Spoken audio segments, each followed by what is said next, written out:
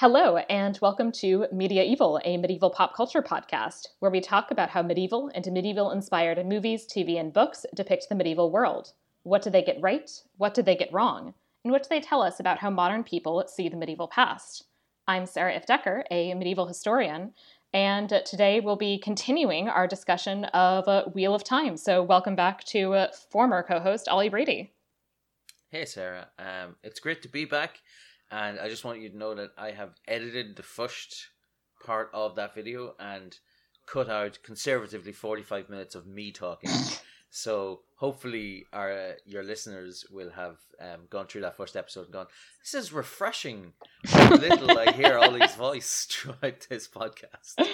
Hopefully you also cut out all of the numerous animal interventions so they won't wonder what is all of that weird scratching in the background. I cut out most of it, but sometimes Carmen's a little bit adorable, so people kind of want to hear that little meow. Yeah, it's pretty cute. Murphy, on the other hand, he's just like, I'm old. I'm not gonna do nothing.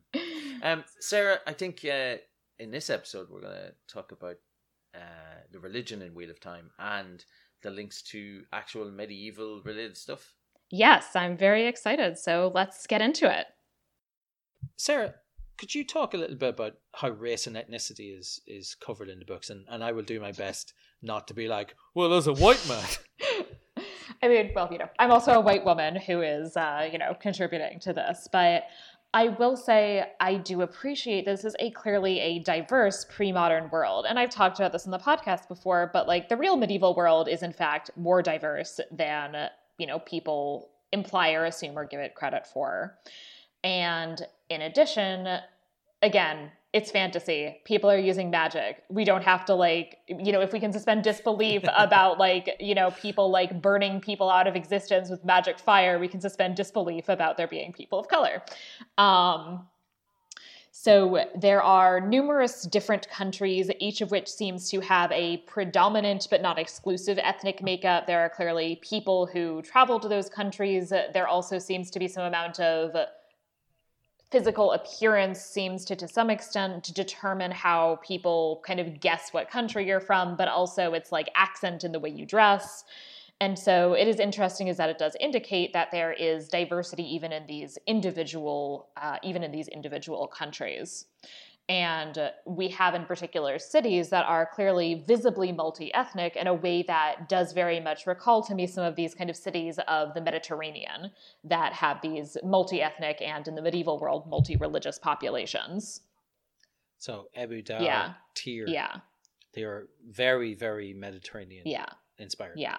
I'm fairly certain that Abu Dhar is meant to represent Italy. Yeah, that makes sense. And Tyr is meant to represent Spain. Yeah, no, and those both definitely make sense. Yeah.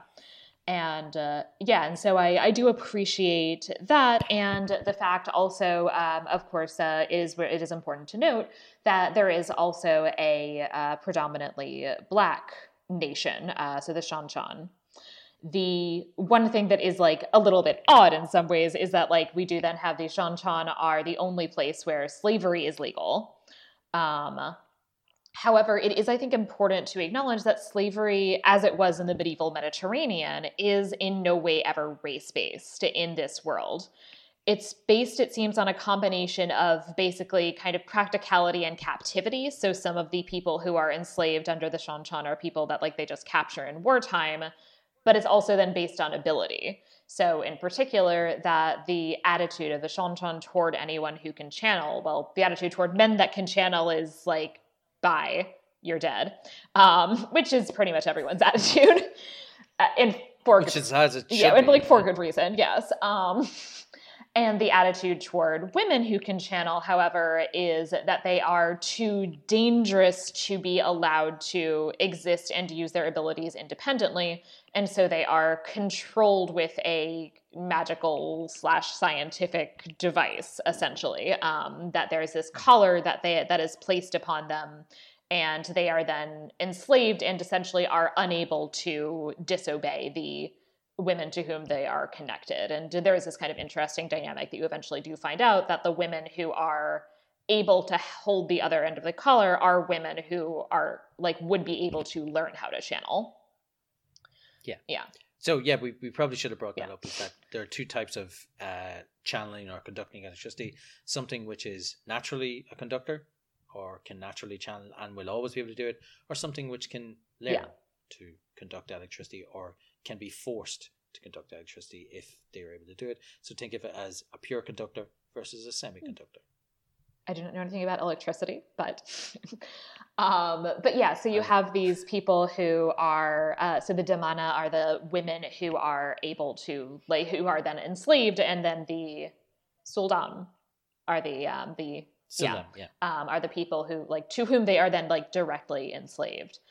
This then also has the interesting dynamic. So in addition to the fact that slavery is not race-based, so many of the Damana are local, but they also increasingly, especially as the books go on and the Shanchan become more active in these other lands, like, you know, they are capturing people from those lands. But it also has then the interesting connection to the real medieval world that slavery is predominantly a female phenomenon, or disproportionately so at least. In the real medieval world, this is because much of slavery, like you don't have in the medieval world, you don't have plantation slavery. So slavery is essentially mostly domestic, including reproductive, that you would basically expect slaves to produce other slaves and also produce children for who might be the children of their master because they're being raped.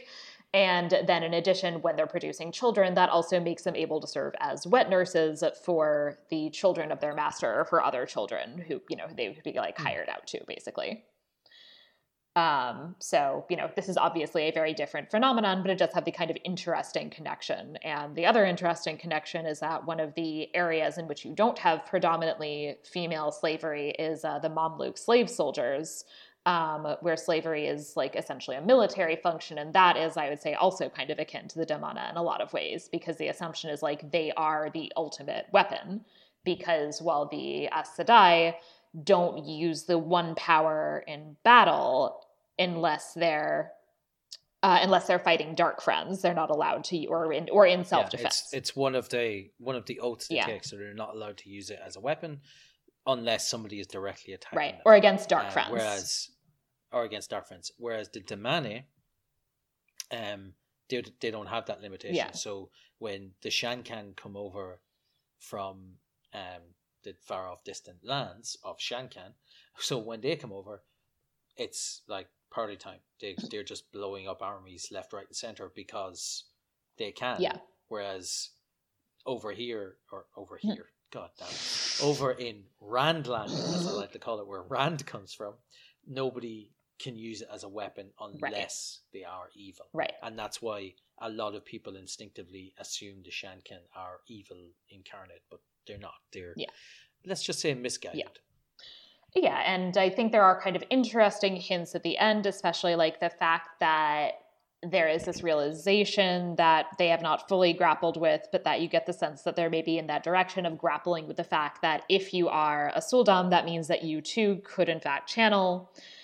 That, you know, it seems like there's a kind of possibility of them perhaps going in a different direction. So, you know, we unfortunately do have this like one slave holding society. And there is something that, like, on the one hand, it's like, you know, I appreciate that to some extent it like undoes a kind of to some extent undoes like a kind of oversimplified analysis or very clear kind of mapping onto the real, say, like early modern world that like that, but you know, on the other hand, it is kind of weird that like you do have the predominantly black country is the only place that has slaves. Now, this is something I brought up with this before, so I'm going to bring this up because I know that a few people that I have interacted with online are going to listen to this in things, so I just want to say this very, very clearly. There are a group of fans of the Wheel of Time who, they're American, and they have, and as I'm saying, this is July the 4th where I am, so happy Independence Day. This is also July the 4th. Oh no, it's not July the 4th yet here. It's July the 3rd, tomorrow's July 4th. Sorry, Sarah, you're in the past. Right? I don't know what time it is or day. In the Wheel of Time, every country can be seen as, an allusion to a real world medieval stroke European country from the early modern period, right? So as I said, there's the equivalent of Spain, there's the equivalent of England, there's the equivalent of, the Aiel represent Irish people living in the desert. It's hilarious because they're pale-skinned and red-haired. That's how they're described. Yeah. I'm not saying they represent Irish people. Robert Jordan described them specifically as a joke, as what is the worst possible thing to have in the desert. He was like, well, I'm going to write all my descriptions of them as pale-skinned and red-haired. And the only reason that they're ever described as dark-skinned is because that's what happens. Like they're tan, right? White people who've been in the desert, they get tanned. But anyway, that's beside the point. But everything else is representing a nation. There's no Americans. Obviously in this, not. Right?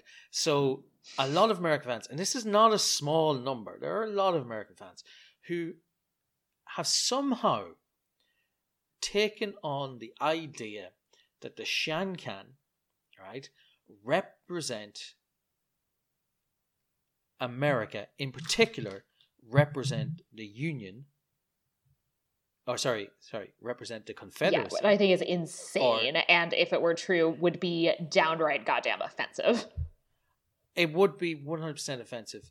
They reckon that it represents the thing. They don't call it the Confederacy, they call it Dixie, because they don't want people to say, you're clearly being racist here. So they go, it represents Dixie, the Southern, right? Because, the slaves and stuff. And you're like going, that is at the level of surface reading. Yeah. That I would expect a child who sees a book that says see Spot run thinks that all dogs should be called Spot. Right. They have slaves.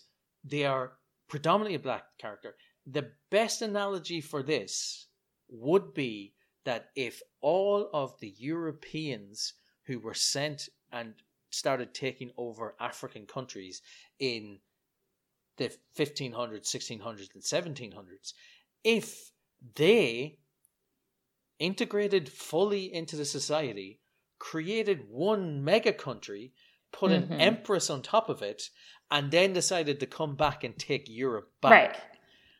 That's about as close as analogy as you're going to get to what the Shan Can actually represent, and what the country the Shan Can represent. But to sit and say that it represents Dixie because they have slaves and it's a country on the other side of the world is that's ridiculous. Stupidest stuff I've ever heard. Sorry, just want to get it off my chest. Absolutely ridiculous. All the time I love Americans, some of you, but it's always American fans who do this. We are as a group terrible. Well, you're not. There are a lot of going. But it's again, because I spent so many years online and forums and stuff. You don't have to be represented in the book. Just because Robert Jordan is an American writer, he doesn't have to have an analogy to America. If you want to take an analogy to America in, then just say the Two Rivers represents small town America. Right. And it's like part of England, but it kind of doesn't want to be and forgets England exists. That's exactly what I like to say. And they always go, no, but it's so small. It was like, it doesn't matter. America doesn't have to be the biggest. Just assume the Two Rivers represents America, was part of England and is no. Or nothing represents America is also fine. Yeah, or nothing represents America. Sorry, I just want to get off my chest. If you're listening to this and you think that the Shan Can in any way represent the Southern United States, the Confederate United States, Dixie, you're an idiot. And you should maybe check yourself and how you're thinking about the world and race.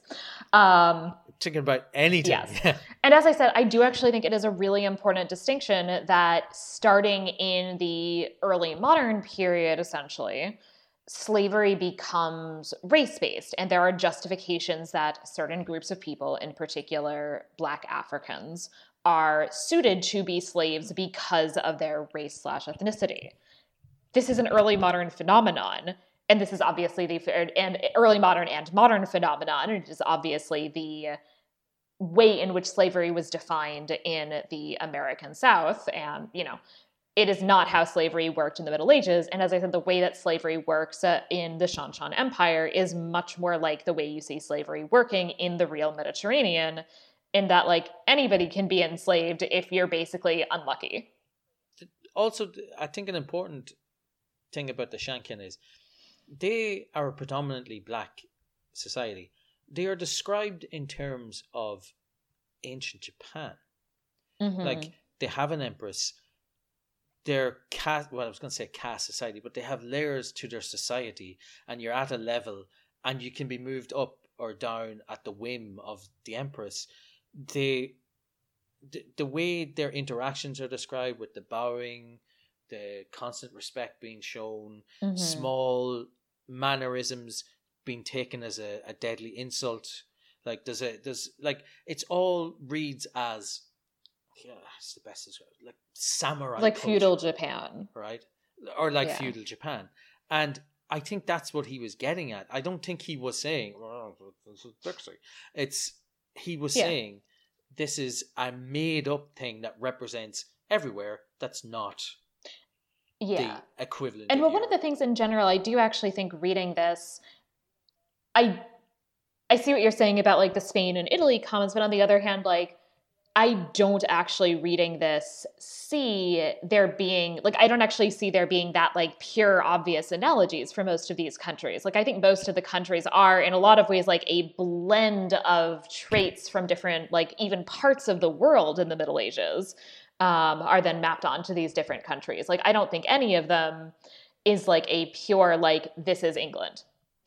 He's taking parts of certain cultures and then using them as a starting point for the rest. Right. And, you know, I mean, the geography also clearly does not like map on to then what the real geography would have been. It's a world that in a lot of ways like is much closer together and united than like people of these countries that we've talked about are in reality in the Middle Ages, although, you know, to some extent a little bit more closely tied in the early modern period. You know, so there are definitely like it's very much like there are jumping off points and connections, but nothing's quite one-to-one. Yeah, it's well written. If you're looking for it, you'll see the connections. Yeah. You'll be like, oh, well, that makes sense. I mean, it's easy to make the connection between Andor and England. It's got a queen. Symbol is a rose. Like, right. Like, the rest of the thing is not England. Right. Like, I mean, you could talk about, oh, London is because of X, Y, and Z, whatever. But it's not these read like English people. No. They don't really, but they've got round-shaped helmets like Saxon army soldiers would have had and stuff like that. So, but again, they're all small things that are taken in from a bigger thing to make a bigger story. Yeah. So another thing that kind of came up for me and, you know, in thinking about some of these different countries as well is the fact that I really appreciate that there's an actual goddamn economy. I knew this was coming. Like, as soon as Sarah was reading, it was like, we're going to be talking. We'll talk about the money. Like, I'm an economic historian. This is what I do, and like, you know, this drives me nuts about Game of Thrones, and I won't get into that. But just the short version is Game of Thrones. There's no economy, and in real life time, like there's an actual economy. Like they talk about like that there's like a famine and they have to deal with food supply. They talk about and like what that costs and what that entails. Like they talk about the fact that they have to pay mercenaries. They talk about trade and that like there's a trade war between countries.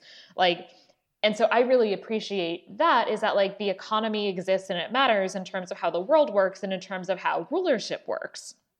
And then that also kind of gets into the fact that like there's a lot of socioeconomic diversity, which again is something that is true to the medieval world. Like there are not just lords and knights and downtrodden peasants. There are also like, this is a period of growing urbanization, which means that there are cities that have, you know, blacksmiths and textile workers and innkeepers, et cetera. And so like, and merchants and these groups of people who are consistently underrepresented in a lot of fantasy are really well represented here, that we have practitioners of artisanal trades. Like there's a whole scene, there's at least one whole scene that I remember that like they're talking about like buying dresses and like we're working with the textile merchants. There are innkeepers, there are a lot of merchants, you know, we have the mercenaries, you know, we also have farmers and the nobility, but those aren't the only people. And then there's the Aes Sedai who, who don't have a kind of pure connection. I mean, to some extent there's links with the medieval university system, but not purely so. But, within the Aes Sedai, that like, it's interesting that there are people who are essentially like political strategists, and then people who are, and people who are essentially kind of researchers and academics. So linked to that military thing, and also like healers and doctors basically in the Yellow Aja.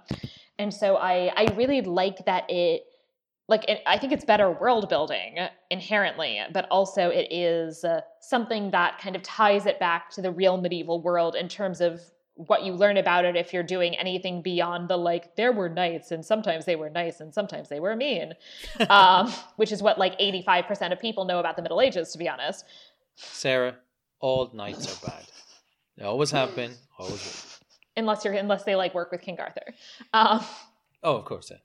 Yeah. That's what most people think of about the Middle Ages. And it's like, no, this is like, there's growing urbanization. There are universities, there are medical schools, there are law schools. And so I really like that you see more of that population in this world. And that, as I said, I think it makes the world richer. I think because there's like an actual economy, it makes it make more sense. And as I said, it is a kind of nice parallel with medieval reality. It's what I like about it as well is, well, I like everything, right? But what I like about it is that we meet a character called Bail Doman in the first book, and he's a river captain, and he's on the river and he's sailing up, and he's talking about his cargo in a way that makes sense. So he's like, I've got textiles here because they've got silks. So I'm heading upriver to where they can't make silk. And when I'm up there, I'm going to sell this for big money, and I'm going to replace it with peppers, which are grown. From the way he describes it, I think he's talking about chili peppers as opposed to bell peppers. Right, they're ice peppers, right, is the term used. And they're clearly they're clearly spicy. And he's going to Saldea, and he's going to load up on ice peppers and bring them back down because he's heading back down to Spain. Oh my God, Spanish food is known for being relatively spicy. And the spice trade is actually a big deal in the Middle Ages as well. And it makes sense. I also like the fact that the money makes sense. It's not just coppers, silvers, gold. They talk about how different currencies from different countries are worth they talk about currency exchange. I love it so much. It's like a person goes into a shop and uses a Tarvalin mark, and they're like, so a mark is like a pound, right, or a dollar, right? But he goes in, he pays with a Tarvalin dollar, and there's an exchange rate. It's like, oh well, they're a heavier, better quality silver in the coin, so you get this. You're like, which is cool, because then there's also doesn't actually ever talk about this, but there's like hints that like in the real Middle Ages, there are probably monarchs that like devalued the currency as a way to earn money. Yeah, it's also a metric system. Yeah. So there's like 10 copper pennies is 1 silver penny. 10 silver pennies is 1 silver crown, right? 100 silver pennies is 1. That is not true to the real medieval monetary system, which is obnoxious as fuck. Yeah, with the original one? Yeah, we didn't right, they have like the 12 denarii, the 12 pence to a shilling, in the English terms, the 12 pence to a shillings and 20 shillings to a pound. Because the basis goes back to the Roman monetary system. Which is crazy. It's cool. It's not cool, Sarah. You think it's cool. I think it's cool because I'm like reading these documents, and then I like, because I take pride that like I read these documents and I like know how to like say like, okay, like how many like solidi is the Latin term for shillings. So that like I know how many solidi are in a libra. Anybody who thinks that it's an acceptable system to have 12 pennies to a shilling, 20 shillings to a pound, therefore 240 pennies in a pound, is insane. Do you know how the Roman calendar works? I don't know. Probably poorly. Okay, so in terms of how you refer to days, and this is a Roman thing, and then it also shows up in medieval documents, and it's like still being used in the 13th and 14th century with the stuff that I look at. That the days that actually like you refer to are the Calends, which is the first of the month, the Nones, which is either the 5th or 7th of the month, and the Ides, which is either the 13th or the 15th of the month. And you know based on how many days the month have, which is right, the Ides of March. So then every other day is like the 3rd of the Ides of March. So that's how you would say the 13th of March is the 3rd of the Ides of March. And it gets even worse when you get to like the end of the month after the Ides. Then it's like, oh, today is the 17th of the you would be like, oh, today is the 17th of the Calends of January, and that means it's like late December. I'm not doing the math in my head about which day that would be, but it's so annoying. Sarah, how is religion covered in the Wheel of Time? And also, I can't believe we didn't mention the Spanish Inquisition. Yes. Who are running around wearing white cloaks for the entire series of books. Yes, the Children of Light, or the White Cloaks, are like very clearly the Spanish Inquisition. And it's really interesting also because like their like big thing is that they're actually, I would say, disproportionately targeting women and like the Tarvalon witches. Oh, they definitely are. They're so they have characteristics that are kind of linked to the Spanish Inquisition in terms of their structure, but then also they are very much like the kind of early modern witch hunting, which like was actually, it existed in Spain, but they were like more busy worrying about secret Jews than they were about witches. So like the height of witch persecution is really like Germany, England, France, I would say. Like those are the like big centers of bothering with witches. Sarah, do you know what the best way to find a secret Jew is? Mm-hmm. Secret hand. It's true.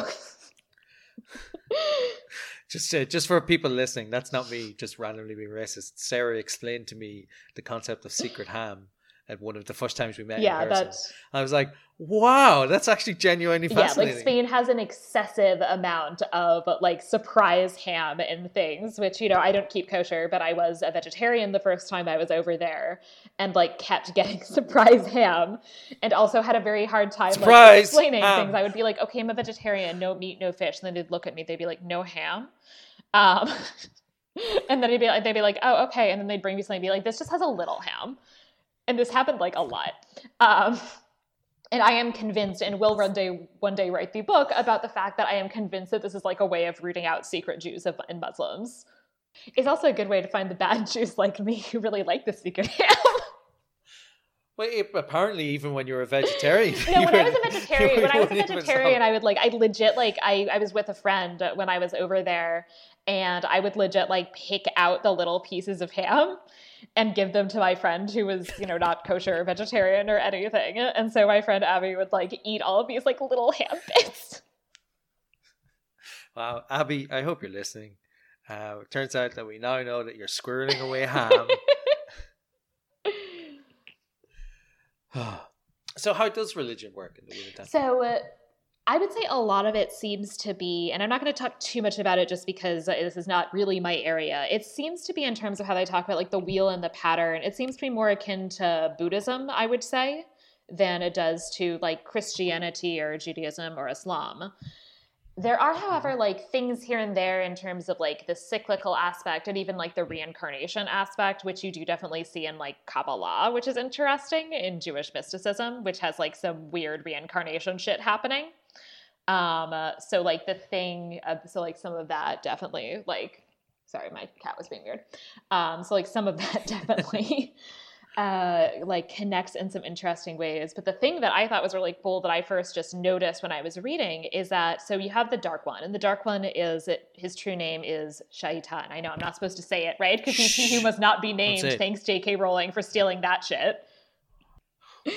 So obviously, you know, sounds like Satan, and in fact, the specific form that's used is pretty similar actually to the form in Arabic to Islam. It's very much, you know, sounds basically the same. So, you know, there's clear kind of connections there to the concept of Satan / the devil, which, you know, takes various different manifestations in the different Abrahamic faiths, but exists and is referred to some extent in all of them. And then there's the Forsaken, who are cool because a number of them have names that definitely reference a number of other kind of demon, like kind of big deal demons, essentially. Or actually, the one other thing I was going to say about the Dark One, and the fact that the Dark One is presented as being close to a power equivalent to the Creator. The Great Lord is true all things. I mean, sorry, the Dark One. I definitely didn't just call him the Great Lord. That's how you know. That's what the bad guys call him. Also something J.K. Rowling stole, that there's like the way that you refer to Voldemort, that means that you're kind of with Voldemort, and the way that you refer to Voldemort, that means you're not. Yeah. So the idea of it, like, so it is almost this kind of dualist system where like good and evil are essentially equal opposing forces. And that was definitely a essentially minority and then explicitly declared heretical thread within Christianity. So the kind of early version of this is the Manichaean heresy. The version which really pops up in the like 12th, 13th century is the Cathars, are this kind of substantial group in southern France who are essentially kind of followers of a dualistic heresy that would say basically that the devil is equally powerful to God.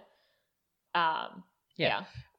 What I like about this one and how it links back to you talking about history is the idea that God won that battle and has locked the Dark One away, but that some people who are evil are trying to release him, which is pretty much how the devil and being in hell and wanting to get to hell is represented. And we have people who are trying to summon demons and, you know, summon the devil back up, or, you know, get people impregnated with the devil's baby. I've never seen Rosemary's Baby. It's directed by a pedophile, and I'm not going to watch it. But so effectively, I like that system that they put in, because it's really hanging a lamp on the idea of good and evil without saying this is God and this is the devil. And the fact, as I said, like, again, kind of connected to this dualist heresy, like the fact that, like, I think it's, but also, I mean, this is certainly something that shows up in Christianity and to some extent Judaism. Like, you can't actually like fully you don't fully defeat and get rid of the devil. Like, it's not like he's dead and gone. And this is even like something big that comes up at the end, that Rand at first, he's like, I'm going to kill the devil. And then like Rand's like, oh no, actually that's not a thing that I can or should do. Yeah, I can just lock you away and I can do as well as I can, but I can't kill you because you need to be there. Which, I think is interesting. But then as the other thing that I thought was fun as I was reading it was that I started to notice that a number of the names of the Forsaken are drawn from Jewish and Christian demonology. So... yeah, the Forsaken, we kind of touched on it a little bit. They are the powerful leaders of the Dark Friends, right? They're all evil male and female channelers. They don't go mad because the Dark One is protecting them from the taint that's on it in the men. The easiest way to think about them is because there's 13 of them, is Ishamal, who's the leader, is Jesus, and then he has 12 disciples. Bad Jesus. And... bad Jesus. And then Rand is good Jesus. He's the Jesus, and Rand is good Jesus, which happens in book 12, where he becomes basically Jesus Rand. And he's such a hippie at that point. He's like, hey, the flowers spring up. The flowers spring up as he walks by. It's very cute. It's very cute. Yeah. It's so funny. Okay, so tell me about these demons. Yes, so Asmodean, the member of the Forsaken that Rand like briefly captures, that name clearly comes from the demon king Asmodeus, who pops up first in the Book of Tobit and also shows up frequently in the Talmud, and is considered in Talmudic literature in particular to be the consort of Lilith, who is somebody who I'm going to talk about in a bit, as not exactly as explicit, but I have thoughts. I'm going to assume, I'm not reading your notes, and I don't know who Lilith is, but based on where Asmodean is in the books, I'm assuming Lilith is somehow connected to Lilith. Yes, I have opinions about that. So, but yeah, right. So which I'm not going to say I'm the first person who's thought of that before, but it was not. This one was definitely like not in the wiki. Like, you know, this is my cool. Independently formulated theory. I don't know who Lilith is, except for Fraser's ex-wife. I will talk about that. You talk about Fraser's ex-wife. Yes. Actually, to some extent, yes. Not like in a giant. Like I have not actually seen Frasier, and the only thing that that's one of the very few things I know. But I actually feel like that's like extremely weird for reasons that will become clear when I talk about Lilith. Okay. Awesome. Yeah. So, but before that, we have Belial, which is linked to Belial, who's one of the princes of hell. Ishamael's alias Baalzamon, which is also kind of linked with the Dark One himself, is not that different from Beelzebub, especially when you use the Hebrew, which is Baalzavuv. Mm-hmm. Not a little changed, but not that changed. Samael is another of the Forsaken. That's also the name of a figure who's in Judaism is seen as being this basically archangel who was like the mean one. And she was the enemy of Israel. Well, that makes sense with Samael. Yeah. To some extent, he actually even has a role in the Talmud, which is more like the role actually taken on by Satan in Christianity. So that's clearly, and it's the same name, except that typically that Samael in Wheel of Time is spelled with 2 M's, and it's typically only spelled with 1 M in Jewish tradition. There is also one non-Western or non-Abrahamic link, which is Raven probably comes from Hindu mythology and to reference a demon king named Ravana, who was, by the way, known to have a number of lovers who were varying degrees of consensual. So he was also arrogant, which is Raven's entire downfall. Yeah. So that's definitely a parallel. So, and then there is Lanfear. And I am convinced, despite the fact that there is not any direct justification for this, that she is supposed to be a connection with Lilith. So Lilith is not actually in the Bible. But if you read the Bible, you know how there's like 2 different stories about the creation of men and women? First of all, I'll stop you there when you say if. I know you read your Bible every day like a good Christian. When I read my Bible.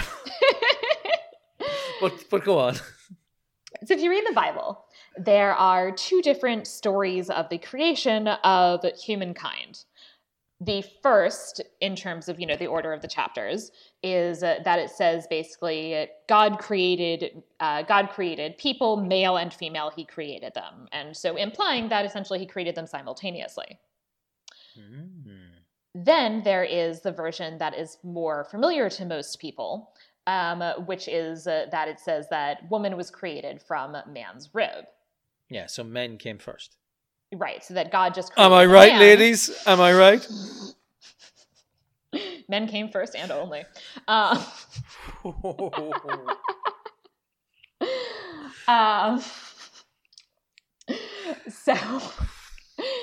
So, the real reason that there are these 2 different passages, sorry, biblical literalists and people who believe God wrote the Bible, the real reason is that God didn't write the Bible and they like mashed together 2 different versions and they were like, fuck it, we'll keep both.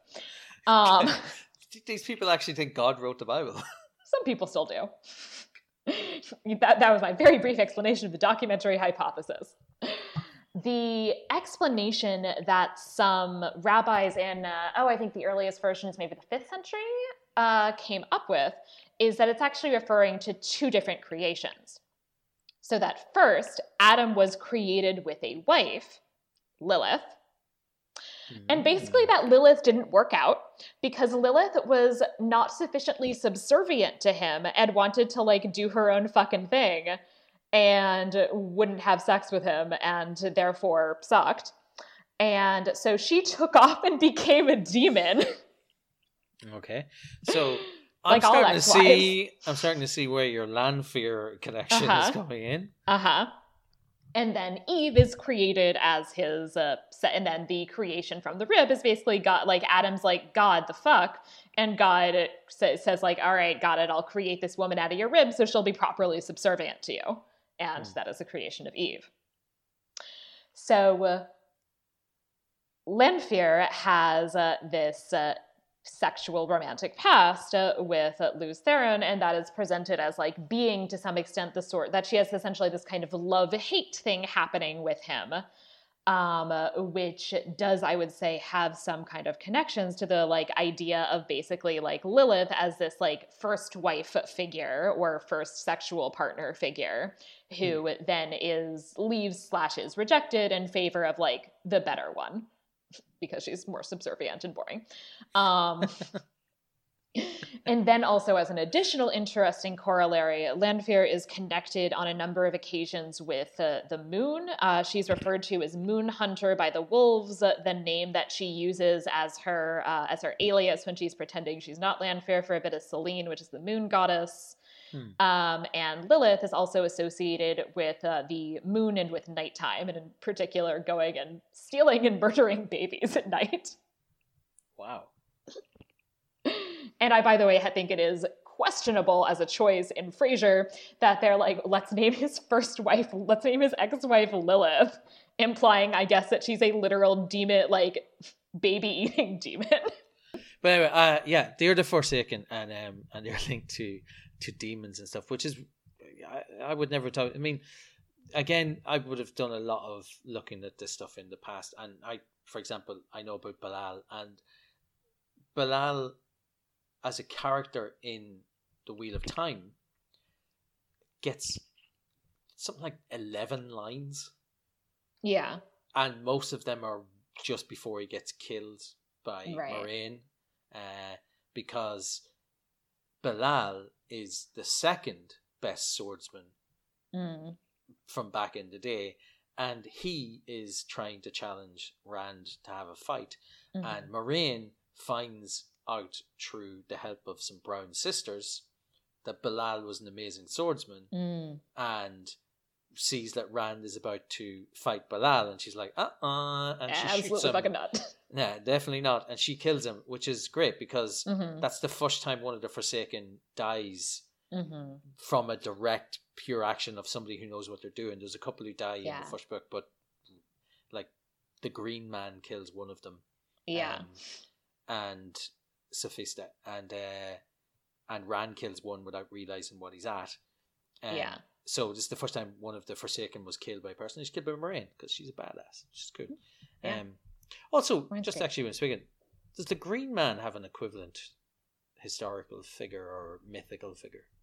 Yeah, I mean that's and the Green Man is a definitely like I believe like pre-Christian myth, like kind of pagan myth, and like there are still like you can still see like Green Man carvings in various places in particularly the British Isles, I believe. Yeah, that's what I was thinking, that he's linked to pagan stories, the idea of somebody who comes along and spreads growth and comes with the spring effectively. Yeah. And then, of course, the other obvious, I will just at least briefly mention, the other obvious connection to medieval-related things is that there's like, because he's not a character, really. I just think this is funny, guys, because we're going down through Sarah's notes as we get this, and I'm like, what links could Sarah find to the medieval period? I'm thinking, well, obviously, what we're about to talk about. And I'm like, how did we get this far before this has come up? So basically, this is a post King Arthur world. Yeah, so it refers to Arthur Pendrag Tenreal is his name. So obviously Arthur Pendrag, obviously that's Arthur Pendragon. He's known as Arthur Hawkwing. The reason we haven't really mentioned him is that it's a post Arthur world. Like, and he doesn't really matter that much. Yeah. Well, he doesn't matter that much, except that we find out. Sorry, it's 1,000 years ago from Arthur Hawkwing, not 10,000. Right.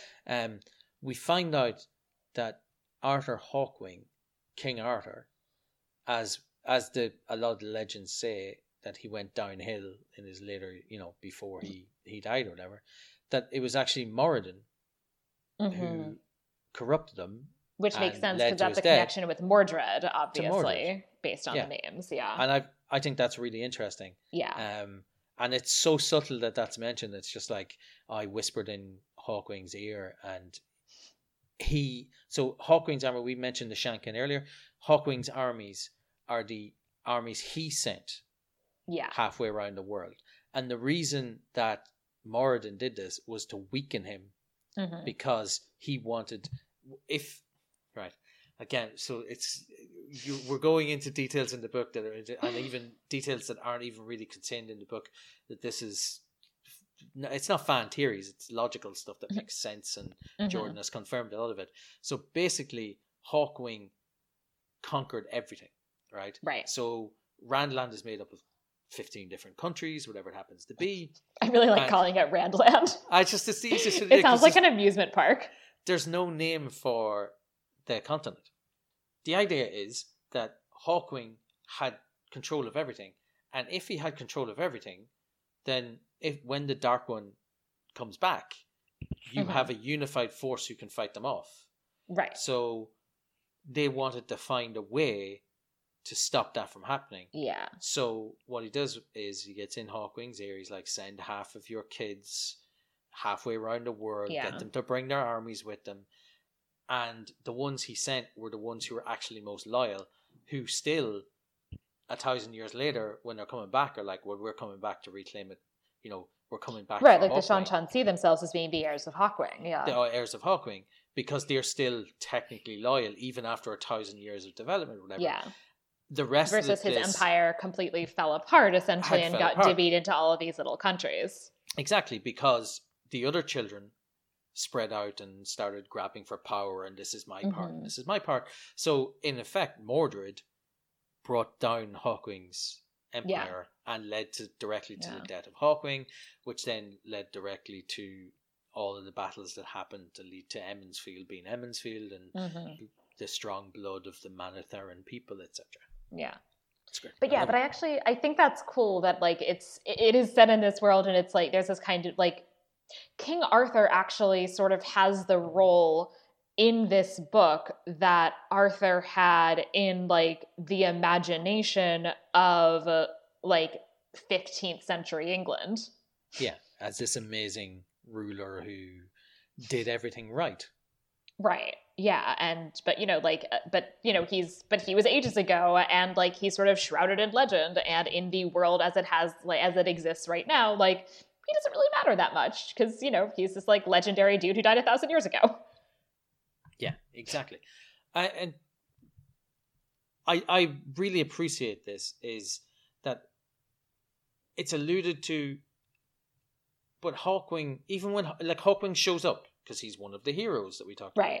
He's connected to the horn. So when Matt blows the horn, he pops up. But he doesn't pop up and is the best at everything. He doesn't pop up and is like, I will lead your armies now, boy. He just pops up and he's just a character. He's just like, well, I'm Arthur Hawkwing. What do you want me to do? Well, I'll go over and kill that guy for you. Like, and the heroes of the horn are sort of like undifferentiated, except for Birgitte, which is a different thing that we don't have time to get into her, I feel like, at this point. I'd love to, because I love her. I know, because she's very cool, but except for her, who essentially like is taken out, is brought into the current world in interesting ways, which we don't have time to talk about. Except for her, like they're kind of like there and they're useful and like that's nice, but like they're barely even characters, like. And they're certainly they're helpful, but they're not. If you only had the horn and called the heroes of the horn, like they wouldn't have won the battle if they didn't have other things going for them. Hawkwing shows up in 2 books. That's it. Yeah. Because there's 2 times that they blow the horn. A couple of the others show up in Tel Arin Riyadh, right? The Dream World, but even then it's 2. Yeah. Like it's not a bunch of them. And then the 2 that show up are very specific characters, one of whom gets ripped out and into the real world when they shouldn't, which is awesome. Yeah, so like Arthur Hawkwing representing King Arthur is like the last of the real medieval connections. So I think we should go on to our next section, Sarah. And it's been a while since I've been able to do this. Yes. But let's go to Fabula Nostra. I've been practicing. Where we talk about what we would like to see version of this done as. Like normally when we talk about movies, it's so much easier. Like, what would you like to see in the movie version of this? But I think in this section we're going to talk about what would you like to see happen in the TV series, Yeah. and what would you like to have seen happen after the books were finished? Now, I can talk a bit about that because I know what was planned for after the books were finished, but I can also talk about what I want to see in the TV show. So, Sarah, what would you like to see in the Wheel of Time TV show, which is coming up? So first of all, there are the things I will just say that I already know, which like I think the cast so far looks awesome. It looks great. In particular, the fact, by the way, that like it is very much like a diverse cast in a way that I think is fully justified by the novel and also would be awesome and great even if it wasn't. And yeah, I am thrilled thus far with the casting that I have heard, and very, very excited for it. I definitely always have like a little bit of anxiety about what happens when you adapt this kind of massive property to a TV show. I'm hoping they don't rush it. Yeah. I would say like that's definitely one of the things that I'm worried about, is that they're going to try to do too much in the first season or two. And that there's going to be too much that's going to get lost. Yeah, I'm also worried about that, but mostly because I've been reading a lot about what they're planning, and it looks like they're going to try and condense 2 books into a season, and therefore aim for 6 seasons of a TV show. Now, I don't think they're going to be 12 episode seasons, so like they might be a 22 episode season, whatever it happens to be, but that still seems that feels ambitious. a little But you can also see why a company as rich as Amazon wouldn't want to say, well, we're going to start a 15 season or 14 season set of books. So they're going to have to cut out characters. Yeah.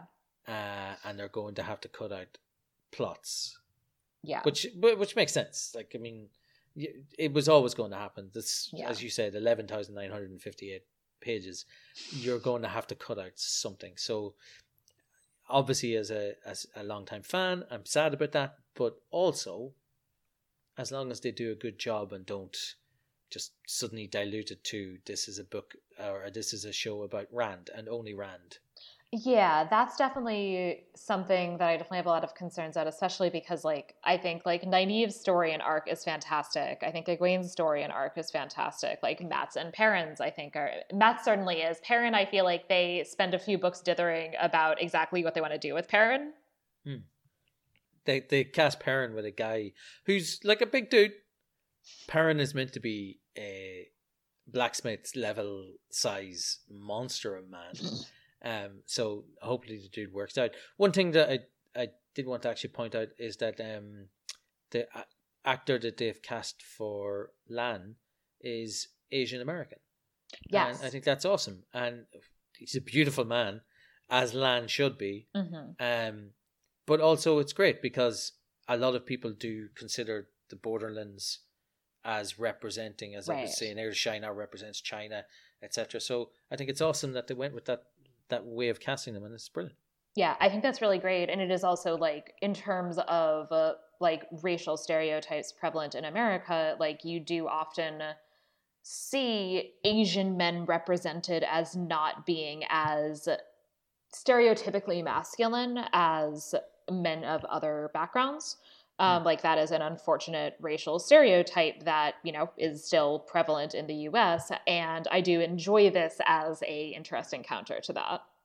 I hope so. Okay, so there's so many things that I definitely did not notice when I was reading the book, that many that like are linked to things that get revealed later that you point out to me, and I hope they keep those. Like I hope they keep like Varen lying in like, I don't know, late season 1 or whatever it's gonna be. Yeah. Like one thing, for example, that I absolutely love is Rand's dad has a sword, and Rand gets the sword at the start of chapter 2. That sword is the mark of a blade master. Like it's it's marked as somebody who is exceptional with the sword, and it's not until the end of chapter 14, book 14, that it pays off, where Lan meets Tam and has the first proper conversation since book one with him, and sees Tam using the sword, and he's like, "Oh, I always wondered about this guy. I always wondered why did a farmer in a small cottage in the middle of nowhere in arse backwards land have a Blade Master sword, and now that I see you using it," and he goes, "True blood Blade Master," like, which is like for somebody like Lan, that's the ultimate sign of respect. I want to see stuff like that carried through, where it's like a little bit that pays off in a huge way. The one thing with the casting that I'm a little nervous about is casting Roose Bolton as Tam al'Thor. That's so funny to me. It's like, bad guy, always bad guy. Oh, now he's Tam. Oh, and like, but he's like the goodest of good guys. Yeah, because like Roose seems so sinister to me, and Tam seems so like nice and wholesome. Yeah, but he's a good actor, so hopefully he can pull it off. But I feel like I'm just gonna have this like visceral distrust. Like, what's Tam al'Thor gonna do? Is there anything you're worried about in terms of the TV series? Anything that I'm worried about? I will say I'm a little worried about, as we've talked about, I think Jordan did a great job with his female characters. I am worried about whether they are going to do an equally good job in the TV show. Especially because, I mean, this is obviously a different situation, but in Game of Thrones, where I feel like they basically ruined the female characters in the last season. So many feelings. Previous episode. Oh, yeah, well, listen. It happens to all girls her age, where the period starts. And you just go nuts and murder nuts and burn down an entire city, like. Yeah, and so, you know, I mean, I guess I don't actually know this offhand. I'm assuming that there's mostly men responsible for the writing and production. They're mostly men that are writing it, but the guy who is the showrunner has been saying all the right things. Okay. Like I've been looking up in interviews. His name is Rafe. I can't remember his second name off the top of my head. I think Longingham, something like that. And everything he says is, no, we understand the female characters are super important. We don't care that the first 3 and 4 books that they are seen as overpowered by the thing. He's like, if you're the kind of person who gets turned off or you don't like the idea of a strong female character, just don't bother watching the show. That's good. We hope to get enough fans without you basically being a toxic fan. So yeah, that's good. The other thing that I'm just really curious about is I feel like to some extent I don't have 100% a handle on exactly what the physical, like what the magic looks like what it looks like when somebody channels. And I'm really looking forward to seeing that visualized. For years, genuinely years, I thought that it would be impossible to represent the magic of the Wheel of Time on screen. And then I saw Doctor Strange, right? And Doctor Strange, have you seen the Doctor Strange movie? You're right. So the way Doctor Strange represents his magic, and it pops up as 3-dimensional figures in the world around him, and instead of just like something happens because he thinks about it, like we obviously we've talked about Merlin before, like Merlin looking at something and concentrating. Merlin's eyes glows and then some guy dies. Exactly. Whereas you look at him, he has his object around his neck, which could represent an Angreal or a Sangreal, and then he makes a hand movement and stuff physically appears in the world. Like, I can see that representing, like, bending the world to walk around. I can see that representing Tel Arin-Riyadh to me. And they are visible. Like, they talk about people who channel are then able to see the weaves. So I imagine the way that they would do this is that they would show it as different colors and the people manipulating the colors and then making it, and then it would show up. Now, I think they will go light on that for the first couple of seasons, in the same way that they went light on dragons until they hooked people in to the first season of Game of Thrones, and then at the end, eggs, oh my god, there's dragons. One thing that you've just mentioned here is what would have happened in the books if they finished it. Yeah. So I can talk about that because, again, I do a lot of, I was immersed in this for many, many years. So there was planned to be 2 sets of Outrigger novels. Mm-hmm. One of them was going to be about Tam, Roose Bolton, and how he came to end up in the position he was in to find Rand on Dragonheart. Because it's alluded to a little bit. And the idea is that he left to go adventuring and find himself in the world, joined up with the army of a particular country. It's Korean. I don't know why I said particular country because we've been spoiling it the whole way through. But it joined up with the Korean army, trained really hard, became a blade master, got into the private guards of the king. The king cut down a very sacred tree at some stage, which is like the world tree, Avazen de Sora. And the Aiel came out to kill him, basically, and they chased him down the thing.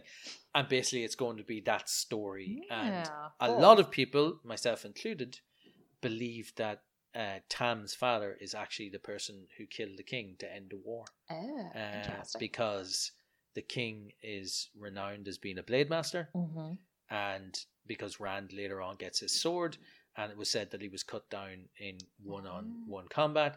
Tam has a Blade Master sword. In order to get a Blade Master sword, you have to kill a Blade Master. Yeah. So for him to get that rank, he'll have had to have fight a Blade Master at that time. So the likelihood is that he is the one who killed Laman for his sin. And effectively, Rand's dad ended a war. And that's what the first one was going to be about, which I think is awesome because I love Tam. Yeah. And then the second one was going to follow Mat, my favorite character. And he's married to Tuon. They got married by saying we're married. Well, he first said oh, we're married, you're my wife, because he had this like weird vision.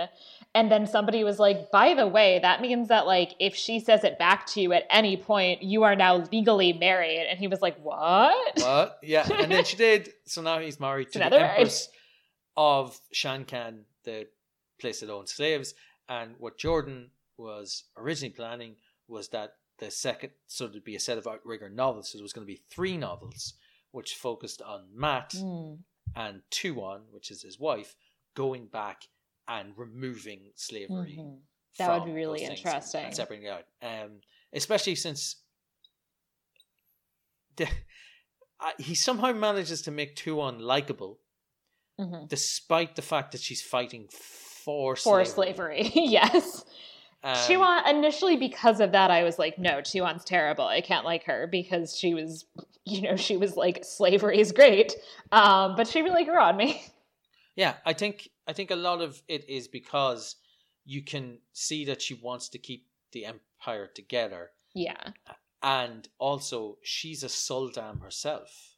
Right, and so it's interesting like that. The implication is that she would be a Damane if the word got out that Suldam can do that. So I assume that was going to work its way into the thing. Yeah. Also, just for the other record, because I need to bring this up, Mat has a medallion that stops people who use magic from being able to directly attack him with magic. Yeah.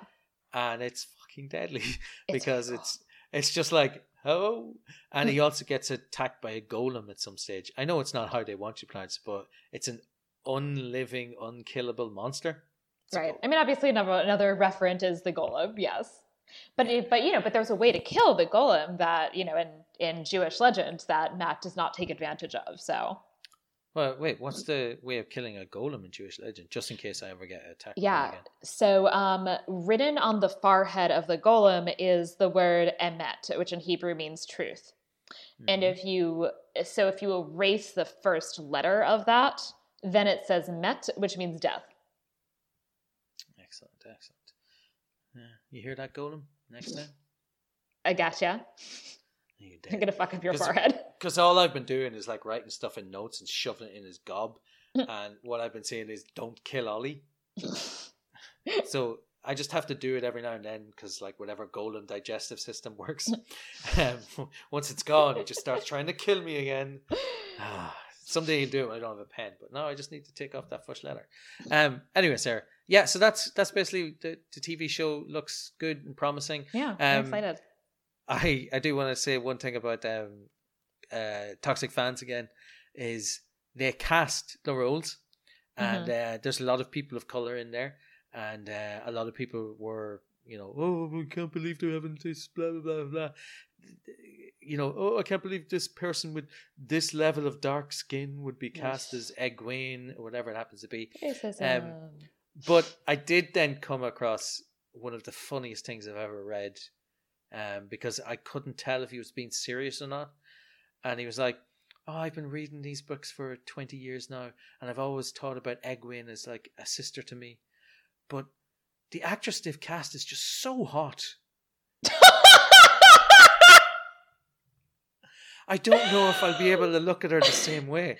It's like going, what? How can somebody be that clueless? I mean, she's a beautiful woman. When you have men's criticisms of casting are, I want to have sex with her too badly. And I've heard that multiple times. And it's like, come on, dude. Let's move on to our next thing, which is the rating segment of the thing. The Innumeratio. I'm leaving that in, even if I cut the last conversation we had out, because I just want to hear people hear me break my shit laughing. Sarah, what would you rate this on a scale of 1 to 5? I'm giving it a 5. I'm gonna do it. I think that I think it's really amazing world building, and I love the characters, and it's obviously not like a perfect verisimilitude of the medieval world, but like I really like what they use from the medieval past as well, which is obviously not the only criteria in the world. Like I also I love these. Like I spent the last year and 3 months reading them, and really deeply enjoyed it the whole time, and that's a long time to devote to reading a thing, basically in a row, with, as I said, with the exception of every now and then I'd stop in between books and read something else that I really wanted to read. But, I spent a lot of time choosing to be immersed in this world and feel like it was worth it, which, is a nice feeling. Excellent. I'm glad you said 5, because otherwise I would have been super sad. So I'm assuming the you can give an extra star thing exists in this, and I don't think I gave an extra star to 13th Warrior. So 13th Warrior, I love it, right? It's great, but it's not a 6-star movie. I just have you're doing the 6-star. I'm gonna give a 6-star to this, and the only reason I'm giving a 6-star is because I didn't want to say, oh, it's 10 stars. I've read hundreds of fantasy books, thousands of fantasy books, probably. Jesus Christ, probably, yeah. I've read most of the big fantasy series or whatever. I understand that this is a super long commitment, right? If you're starting to read this and you decide to keep reading it, it's going to take you a long time, right? To put it into the easiest context is that if you took all of the words which are written in Lord of the Rings and put them into the Wheel of Time, you'd have 6 chapters left of book 1 of Wheel of Time. That's true. That's word for word. You'd have 6 full chapters left of Wheel of Time when you're finished. And people love the Lord of the Rings, and it's oh, it's amazing and it's so dense, and you're thinking it's not even the first book. So to take this in and go into this world is a huge commitment for you to take. Yeah. But if you do, nothing in the fantasy genre is as rewarding as this. There are lots of people who will tell you, oh, Game of Thrones is better. There are lots of people who will tell you Brandon Sanderson's own work is better. And I'm not going to tell you that for an individual person. It's not, right? Because if you happen to prefer Brandon Sanderson's style of writing, that's okay. If, in the case of George R. R. Martin, you happen to prefer reading about rape over and over and over again and nothing but atrocities carried out, and everybody is a bastard, even the good characters are bastards, that's fine. I get that. And if that's your brand of realism, then again, that's fine. I don't think anybody who genuinely gives the Wheel of Time a chance will not love the set of books. It's my favorite fantasy series. If you read it, you'll love it, and if you don't, that's fine. we're allowed to have different opinions on. Yeah, and I really enjoyed it. I also like Game of Thrones. I like a lot of fantasy series. I like a lot of. I also love Tolkien. But like I think this is one of the like strongest and most interesting and like fantasy series that I've read. It's one that I feel like will really stick with me. And yeah, I absolutely recommend giving it a shot if you are up for the potential commitment of 15 months-ish. Yeah, it is a lot. Yeah. So Ollie, where can people find you on the internet? You can't, Sarah. You're elusive. I'm like a ghost. I mean, you can find me in the Media Evil group, which is based around this because I helped to start it. But the other thing I was just going to say is, rather than try looking for me, I think people should try looking for more interesting history-related stuff. So what I'm going to do now is I'm going to recommend a Facebook page called Archaeology Uncovered, which I happen to be a member on, and I know Sarah has looked at a couple of times as well. Mm-hmm. And it's basically academics and interested people who post really, really interesting articles covering pretty much anything that could be described as history. So since I've been there a couple of weeks now, and you'll come across, articles about ancient Viking settlements being uncovered in New Zealand, and or down as far as articles written about the compulsion of Spanish regulars to try and fix paintings and murals and ending up making them wrong. So because you'll find the whole gamut of stuff. So it's called Archaeology Uncovered. It's on Facebook. I am not in any way affiliated with them whatsoever, but I am a member. They are all really, really interesting people. They're all really progressive, and they all really enjoy having a conversation about history. As you know, I'm a history fan, despite the fact that I am a very, very sexy physicist. I still enjoy talking to people who know way more about stuff than I ever will, and that's why I started the podcast with Sarah in the first place, and it's why I like to hang out in that group. So go to Archaeology Uncovered. Awesome. And the last thing I'm going to say is, if you do get the Wheel of Time and you happen to be an audiobook listeners, the audiobooks for the Wheel of Time are some of the best done you ever come across. For every male POV, they have a guy read them. For every female POV, they have a female read them. A female, Jesus. They have a woman read them, and they are both excellent. And they don't put on like weird accents or anything like that. They just read them out, and it's really well done. Except for when they're in tear, in which case she does. Kate's her name, and she slurs her speech because I think it's pretty funny. She's like, see, I want to hear the Shan Chan drawl. Yes, that's also done too. Okay, Sarah, where can people find you on the internet? Well, you can, of course, find me on this podcast. And if you have enjoyed it, please subscribe in your preferred podcatcher app and rate and review Media Evil on Apple Podcasts. I will read new 5-star reviews in future episodes. If you're listening to this, write a review so I can read it. I haven't had any in a while. Wait, I have one here. Oh. It says, bring back that sexy physicist guy. Sorry. It's my mom again. I'd be thrilled if your mom listened to the podcast. My mom does she want to guess? Oh my God, you would not want my mom as a guest. She'd be like, when are we talking about the Protestants, is it? Anyway. Sorry. We could have a double mom episode. Oh, my mom and your mom would get on great. That'd be fun. They'd probably kill each other. Please also follow the podcast on Twitter at Media Evil Pod and join the Facebook group as mentioned before. And you can find me on Twitter and Instagram at Sarah Ifdecker.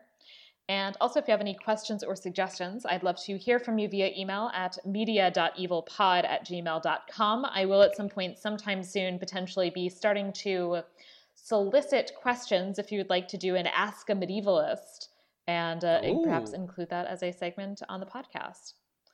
So what was that noise? Oh, it was an email coming through. Just click on it there. Oh, we have a question. Can we get more of that, ma'am? God damn it. She's your biggest fan. She is. So, Ollie, thank you so much for coming back on Media Evil. Yeah, I couldn't not come back and talk about Wheel of Time.